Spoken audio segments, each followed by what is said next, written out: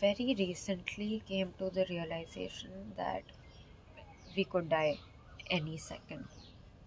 I have a long list of incomplete things. I don't want this to be one of them. Hi, I am Adya and I welcome you to the 10th episode of Beartown by Frederick Parkman to my podcast, What Saves Me from Drowning.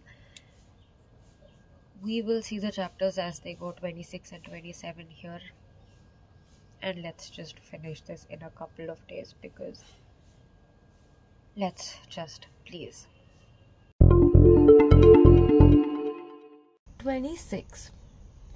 Peter is sitting on a bench in the juniors' empty locker room. One of the posters with a quote meant to inspire has fallen to the floor. It's crumpled and marked with footprints. Peter reads it over and over again. He can remember when Sune pinned it up. Peter had only just learned to read.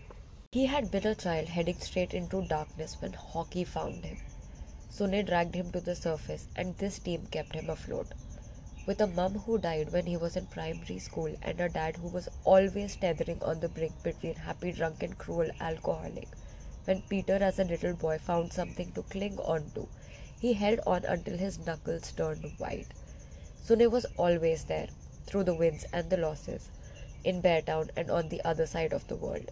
When the injuries piled up and his career came to an abrupt halt, when Peter buried his father and his son within the space of a year, it was Sune who called him then and told him there was a club here that needed help, and Peter needed to feel that he could keep something alive. He knows how quiet it gets when hockey tells you you're finished. How quickly you start to miss the ice, the locker room, the guys, the bus trips, the petrol station sandwiches. He knows how, as a 17-year-old, he would look at the tragic former players in their 40s who used to hang around the rink, going on about their own achievements in front of an audience that got smaller and smaller each season. The job of GM gave him a chance to live on as part of a team, to build something bigger, something that could outlast him. But with that came responsibility. Make the difficult decisions, live with the pain. He picks up the poster that's fallen to the floor, reads it one last time. A great deal is expected of anyone who's been given a lot. Today he will persuade the man who dragged him to the surface to resign of his own free will. The sponsors and the board don't even want to fire Sune. They don't want to give him a redundancy payoff. Peter is expected to tell him to leave in silence because that would be the best for the club. Sune wakes early in the little terraced house where he's always lived on his own. He rarely has visitors, but those who do come are often surprised by how tidy it is. No piles of clutter, newspaper, beer cans and pizza boxes as some people might expect of an old man who has been a bachelor all his life. Neat, tidy, clean. Not even any hockey posters on the walls or trophies on the shelves. Sune has never been very fond of objects. He has his plants in the windows, and during the summer recess he grows flowers in the narrow garden at the back. And the rest of the time, he has hockey. He drinks his instant coffee and washes the cup straight afterwards. He was once asked what the most important requirement was if you wanted to become a successful hockey coach. He replied, being able to drink really bad coffee. All those early mornings and late nights in rinks with scorched coffee pots and cheap office machines, bus trips and isolated roadside cafes, camps and tournaments with school refractories. How could anyone with an expensive espresso machine at home put up with that? You want to be a hockey coach? Get used to not having things other people have. Free time, a family life, decent coffee. Only the toughest of men can handle this sport. Men who can drink terrible coffee, cold if need be. He walks through the town, says hello to almost all the men over 30. At some point over the years, he's coached pretty much every single one of them. The teenagers are a different matter altogether because each year he recognizes fewer and fewer of them. He no longer shares a language with the boys in this town, which makes him as obsolete as a fax machine. He doesn't actually understand how he's expected to believe that children are the future when more and more of them are choosing not to play hockey. How can you be a child and not want to play hockey? He takes the road leading up to the forest, and when he reaches the turning to the kennels, he sees Benjamin. The boy stubs his cigarette out too late to avoid being seen, but Sune pretends not to have noticed. When he himself was a player, his teammates used to smoke in the breaks between periods, and some of them would drink expert strength beer. Times change. But he isn't sure that the game has actually changed quite as much as some coaches think. He stops by the fence and looks at the dogs rushing about. The long-haired boy stands beside him, uncomprehendingly, but doesn't ask what he's doing here. Sune pats him lightly on his shoulder. Fantastic game on Saturday, Benjamin. Fantastic game. Benji looks down at the ground and nods silently. Sune doesn't know if it is shyness or humility, so the old man points through the fence and adds, "You know, when David first became a coach, I always used to say to him that the best hockey players are like the best hunting dogs. They're born egotists, they'll always hunt for their own sake. So you need to nurture them and train them and love them until they start hunting for your sake too, for their teammates' sake. Only then can they become really good, truly great." Benji brushes his fringes from his eyes. "Are you thinking of getting one then?" "I've been thinking about it for years, but I always thought I didn't have any time for a puppy." Benji puts his hand in his jacket pockets and stamps some snow from his shoes. "And now?" Sune starts laughing. "I have a feeling that I might have a bit more free time than I'm used to fairly soon." Benji nods and looks him in the eye for the first time in the conversation. "Just because we love David doesn't mean we wouldn't have played for you." "I know," the old man replies and pats the boy on the shoulder again. Sunit doesn't say what he's thinking because he isn't sure if he would actually do Benjamin any favors. But the whole time David and Sune have been arguing about whether a 17-year-old could be ready to play in the A team. They've really always been in total agreement. Just not about which of the 17-year-olds it should be. Kevin may have the natural talent, but Benjamin has all the rest. Sune has always been more interested in the length of the string than the size of the balloons. Audrey comes out of the house, ruffles his little brother's hair, and shakes Sune's hand. "I'm Sune," he says. "I know who you are," Audrey replies, then immediately asks, "What do you think about the next season? Have we got a chance of going up? You need to get a couple of decent skaters into the team shortly. Get rid of the donkeys in the second and third lines." It takes Sune a few moments to realize she's talking about the A team and not the juniors. He's so used to the juniors' relatives only wanting to talk about the juniors' team that it catches him off guard. "There's always a chance, but the puck doesn't just glide," Sune says. "It bounces as well," Audrey grins. When Sune looks bemused, Benji explains helpfully. "Audrey used to play. In Head, she was rough as hell, got more penalties than me." Sune laughs appreciatively. Audrey gestures towards the fence. "So what can we do for you?" "I'd like to buy a dog," Sune says. Audrey holds out her hand and presses his shoulder with a stern face but a friendly smile. "I'm afraid I can't let you buy one, Sune, but I can give you one. For building up this club and for saving my little brother's life." Benji is breathing through the nose and concentrating on the dogs. Sune's lips quiver gently.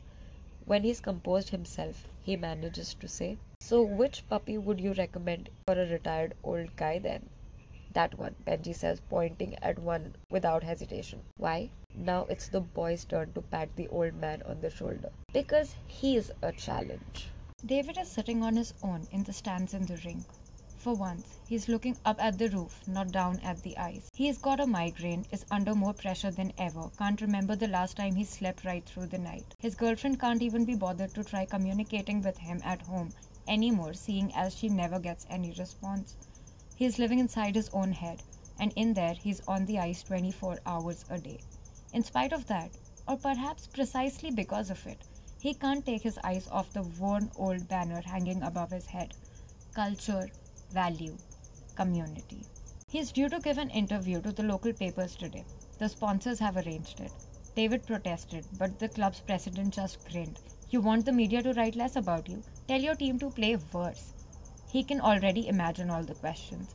What is it that makes Kevin Ardle so good, they'll ask, and David will reply the way he always replies. Talent and training. 10,000 little things that he's repeated 10,000 times. But that isn't really true. He'll never be able to explain it properly to a journalist, but when it really comes down to it, a coach can never create a player like that. Because what makes Kevin the best is his absolute desire to win. Not that he hates losing, but that he can't even begin to conceive of trying to accept not winning. He is merciless. You can't teach someone that. How many hours do these guys put into it? How much did David himself sacrifice? Their whole lives up to the age of 20, 25 are nothing but training, training, training. And what do they get for that if it turns out that they're not good enough? Nothing. No education, no safety net. A player who's as good as Kevin is might turn professional, might earn millions. And the players who are almost so good, they'll end up in the factory just the other side of the trees from the rink. David looks at the banner. As long as his team carries on winning, he'll have a job here. But what if they lose? How many steps away from the factory is he? What can he do apart from hockey? Nothing. He was sitting in this precise spot when he was 22, thinking exactly the same things. Sune was sitting beside him then.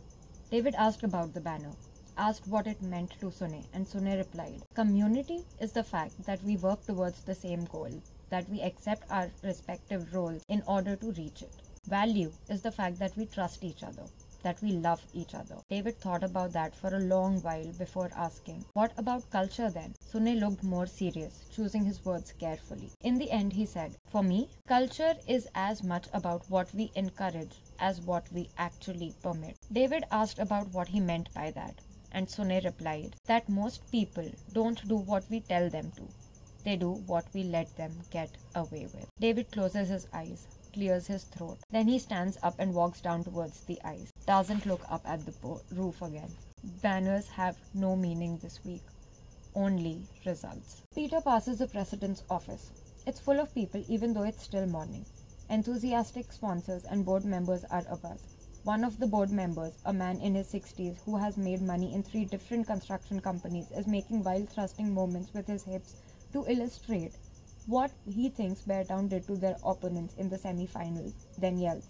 And the whole third period was one big orgasm. They came here thinking they were going to fuck us. They won't be able to put their legs together for weeks. Some of the men laugh, some don't. If any of them is thinking anything, they don't say it, because it's only a joke after all. And the board members are like a team. You take the good with the bad. Later that day, Peter will drive to the big supermarket owned by Tails. He'll sit in his old friend's office and talk rubbish about old matches, telling the same jokes they've told since they've met in skating class when they were 5 years old. Tails will want to offer whiskey. Peter will decline, but before he leaves, he'll say, "Have you got any jobs in the warehouse?" Tails will scratch his stubble hesitantly and wonder, "Who for?" "Robbie. I've got a waiting list of 100 people who want warehouse jobs. Which Robbie are you talking about?" Peter will stand up and cross Tails' office to an old photograph hanging on the wall. Photograph of a hockey team from a small town in the forest who got to be second best in the country. First, Peter will point at himself in the photograph, then at Tails, and then in between the two of them, at Robbie Holmes. "We look after each other. Isn't that what you said, Tails? The bears from Beartown?" Tails will look at the photograph and lower his chin in shamefaced agreement. "I'll check with the personal." 2 men in their 40s will shake hands in front of a picture of themselves in their 20s. The locker room fills with juniors without filling with noise. They put their gears on in silence. Benji doesn't show up. Everyone notices. No one says anything. Lit makes a half-hearted attempt to break the silence by telling them how he got a blowjob from a girl at Kevin's party. But when he won't say who the girl was, it becomes obvious that he's lying. Everyone knows Lit can't keep a secret. Lit looks as if he wants to say something else, but glances towards Kevin with an anxious look on his face and says nothing. The players move out towards the ice. Lit tapes his pads and tears the loose scraps of tape and throws them on the floor. Bobo waits until almost all the others have left the locker room before bending over, picking them up and dropping them in the garbage. He and Amit never talk about it. They're halfway through the training session before Kevin finds a way to end up close enough to Amit during a break in the play to be able to talk without being overheard. Amit is leaning towards on his stick, staring at his skates. "What you think you saw?" Kevin begins. He's not threatening, not hard or comprehending.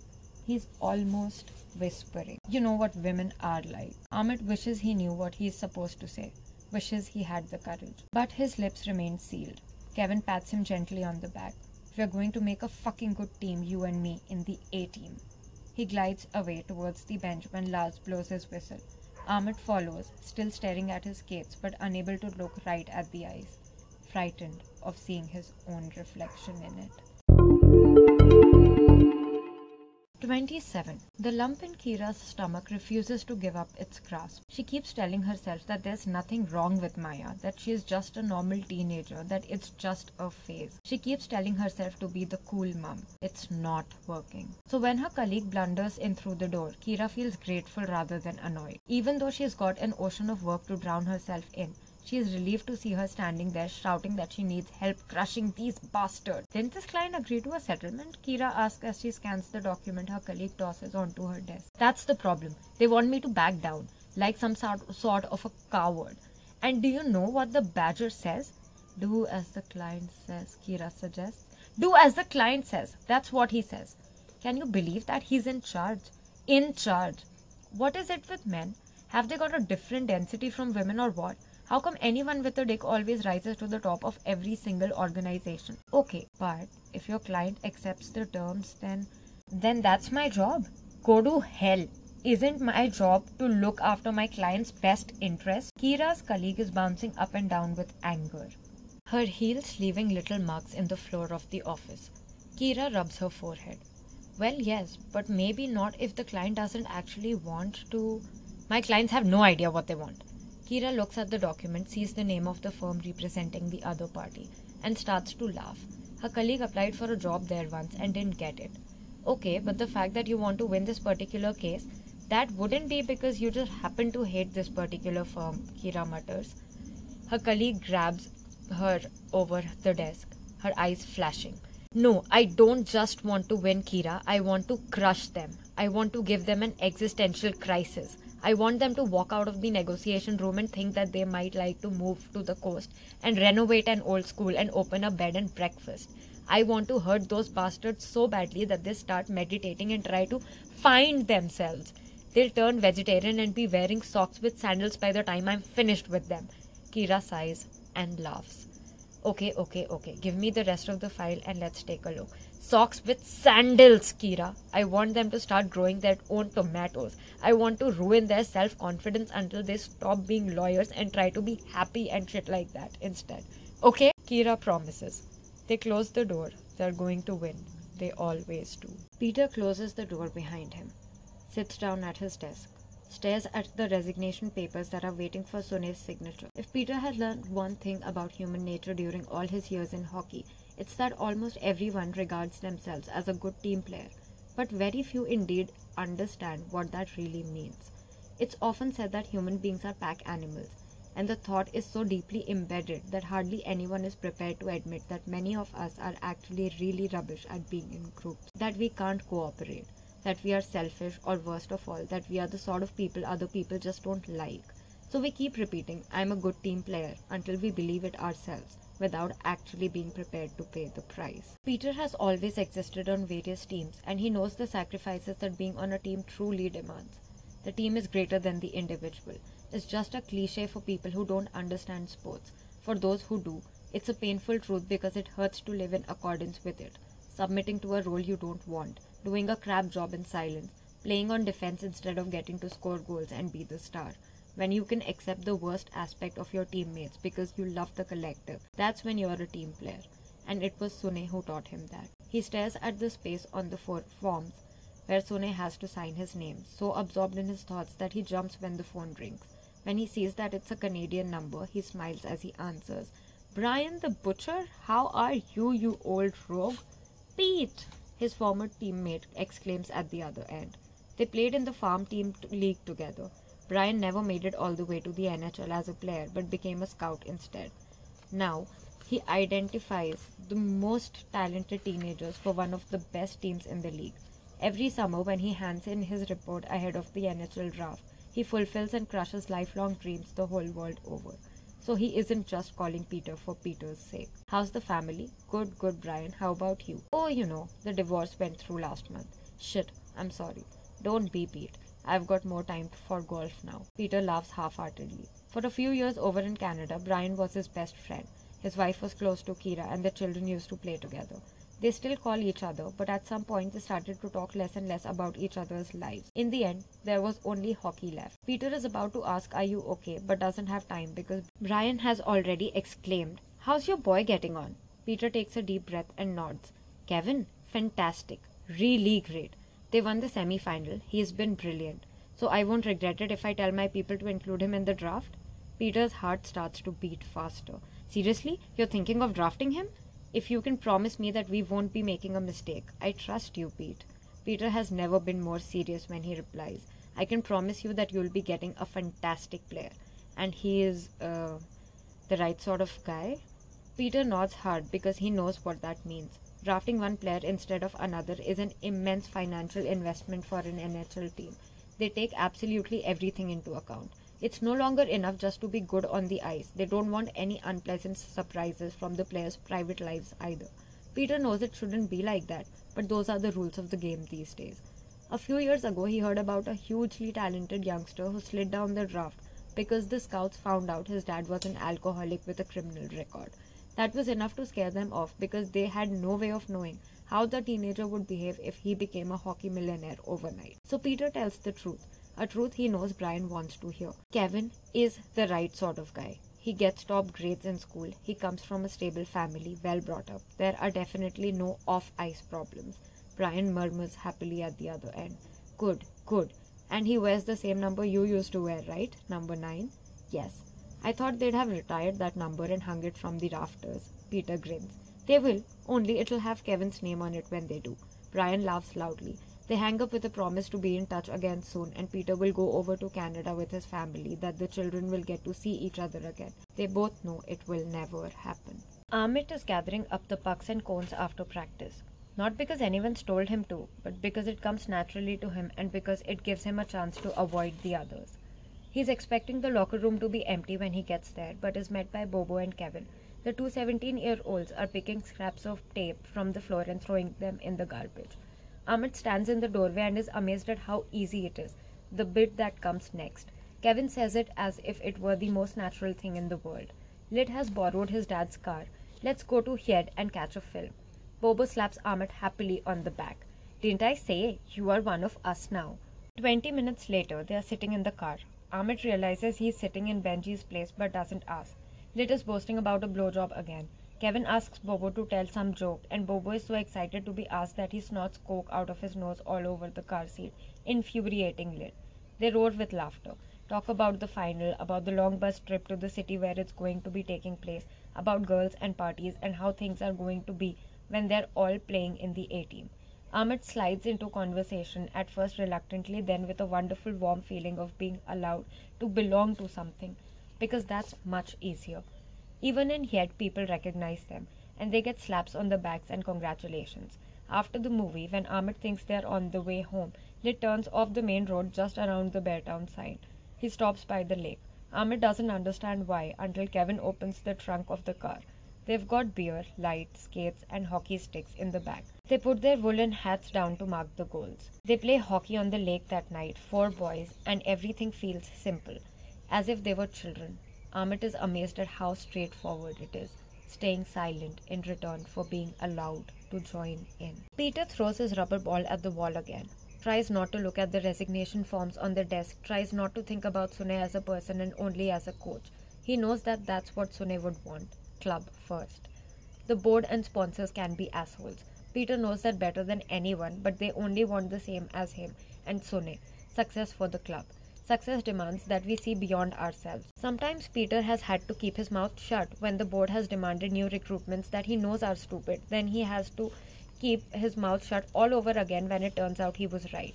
Sometimes he has been instructed only to sign 7-month contracts with players so that the club won't have to pay their wages during the summers. The players in turn sign on as unemployed for the rest of the year and are given public assistance. And every so often Tails provide fake certificates declaring that they've done work placement in his supermarket when they were actually training with the team all summer.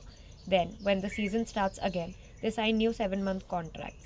Sometimes you have to skirt around a few moral issues in order to survive financially as a small club. Peter has had to accept that as a part of the job. Kira once told him that the club had an unpleasant culture of silence, the sort of thing you find among soldiers and criminals. But sometimes that's what it takes, a culture of silence to foster a culture of winning. Peter has spent most time than any other coach trying to reduce the Pack's violence in the stands as well as their menacing hold over the town, and that's made him a hated figure in the bearskin. But sometimes even he has trouble working out who the worst hooligans in Beartown Ice Hockey Club are, the ones with the tattoos on their necks or the ones with neckties. He puts the rubber ball down, picks up a pen from the neatly organized box in his desk drawer, and writes his signature on the line where it says representative of the club on the resignation form. When Sune signs immediately below, it will officially look like he has resigned of his own accord. But Peter knows what he's done. He's just fired his idol. Lars is standing in David's office, hesitating as long as possible before eventually clearing his throat and asking, "How do you want to punish Benji?" David doesn't look up from his computer screen. "We won't be punishing him." Lars' nails tap the wood of the doorframe with pent up frustration. "He didn't show up for training session less than a week before the final. You won't tolerate that from anyone else." David looks up straight at him, so abruptly that Lars jerks back. "Do you want to win the final?" "Of course," Lars grasps. "Then let this go, because I may not be able to guarantee that we are going to win with Benji, but I can damn well guarantee that we won't win without him." Lars leaves the room without further protest. When David is alone, he switches off his computer, sighs deeply, picks up a large marker pen and goes and gets a puck. He writes 3 large letters on it. Then he drives out to the cemetery. Maya is lying in her bed, slipping so sleeplessly in and out of consciousness that sometimes she thinks she is hallucinating. She's stolen some of her mom's sleeping pills from the bathroom cabinet. Last night, she stood alone with them, lined up neatly on the sink, and tried to work out how many it would take for her not to have to wake up again. Now, as she blinks up at the ceiling, it's as if she's still hoping everything might be a dream, as if she could look around the room and realize that she's back in reality, that it's Friday and nothing has happened yet. When awareness hits her, it's like having to live through it all again. His grip on her throat, the bottomless fear, the absolute conviction that he was going to kill her. Again, again, again. Anna is eating dinner with her dad in that very specific silence they've been practicing for 15 years.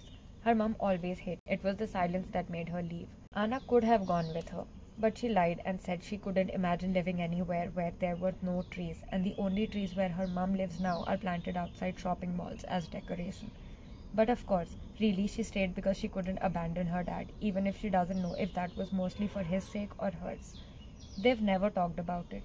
But at least he's drinking less than he did when Mum lived here, and Anna loves both her parents more as a result. She offers to take the dogs out. That obviously strikes her dad as odd because he usually has to nag her to do it, but he says nothing, nor does she. They live in the old part of Heights, in one of the houses that was here before the more expensive ones started to build. They became Beartown aristocracy by association. She takes a long way around via the illuminated jogging trail that the council is so proud of having built, so that the women of the district can exercise in safety. By sheer coincidence, the lights were, of course, first installed next to the heights, rather than in front of the forest beyond the hollow. And by another fortunate coincidence, the 2 companies that won the contract from the council were both owned by men who lived in houses right next to the trail. She lets the dogs off their leashes under the lamps, lets them play, trees and animals. They always help. Kevin comes home, passes his parents in the kitchen and living room without having to look them in the eye. He goes upstairs and closes the door to his room and does push-ups until his vision starts to fade. When the house falls silent and the door to his parents' bedroom is closed, he puts on his tracksuit and creeps out. He runs through the forest until he has no energy to think anymore. Anna follows the dogs as they zigzag across the running track. Kevin stops abruptly 15 yards away. At first she barely reacts, thinking that he must have been startled by the dogs. But then she sees that it's her presence that's made him stop. A couple of days ago, he wouldn't have been able to pick her out of a class photograph even if she were the only person on it. But now he knows who she is. And he looks neither proud nor embarrassed, which are the only 2 facial expressions he's ever seen on a guy from school after he slept with a girl on the weekend. He's scared. She's never seen a man look so terribly scared. Maya tries to play her guitar, but her fingers are shaking too much. She's sweating under her big grey hoodie, but when her parents ask, she says she's shaking with fever. She pulls the hood tighter around her neck to hide the bruises, pulls the sleeves halfway down over her head to conceal the blue-black marks on her wrists. She hears the doorbell ring. It's too late to be one of Leo's friends. She hears her mom talking outside, relieved and anxious at the same time, the way only her mom can. There's a knock on her bedroom door and Maya pretends to be asleep until she sees who's standing in the doorway. Anna closes the door gently behind her, waits until she hears Kira's footsteps go off towards the kitchen. She is out of breath. She ran all the way here from the heights in a mixture of rage and panic. She sees the marks on Maya's neck and wrists, no matter how her friend tries to hide them. When she finally looks Maya in the eye, tears find their way into every crease in their skin, every furrow running in streams and dripping from their chins. Anna whispers, "I saw him. He was scared. The bastard was scared. What did he do to you?" It's as if the event hasn't properly existed for Maya herself until she says the words out loud. And when she does, she's back in that boy's bedroom with its trophies and hockey posters. Sobbing, she fumbles her hand over her hooded top for a blouse button that was never there. She falls apart in Anna's arms, and Anna holds her as if her life depended on it, and wishes with all her being that they could change places with each other. Never again do you find friends like the ones you have when you're 15 years old. If you're still here till the end, thank you very much. As you might have noticed, I suck at sharing and stuff, so you can follow me and whatever at everywhere: Spotify, Apple, iTunes, Google, Stitcher, wherever, so that you're aware when the next chapter comes, which should be really soon. And I hope you have a less sucky day. I know it's difficult, but one can try. See ya.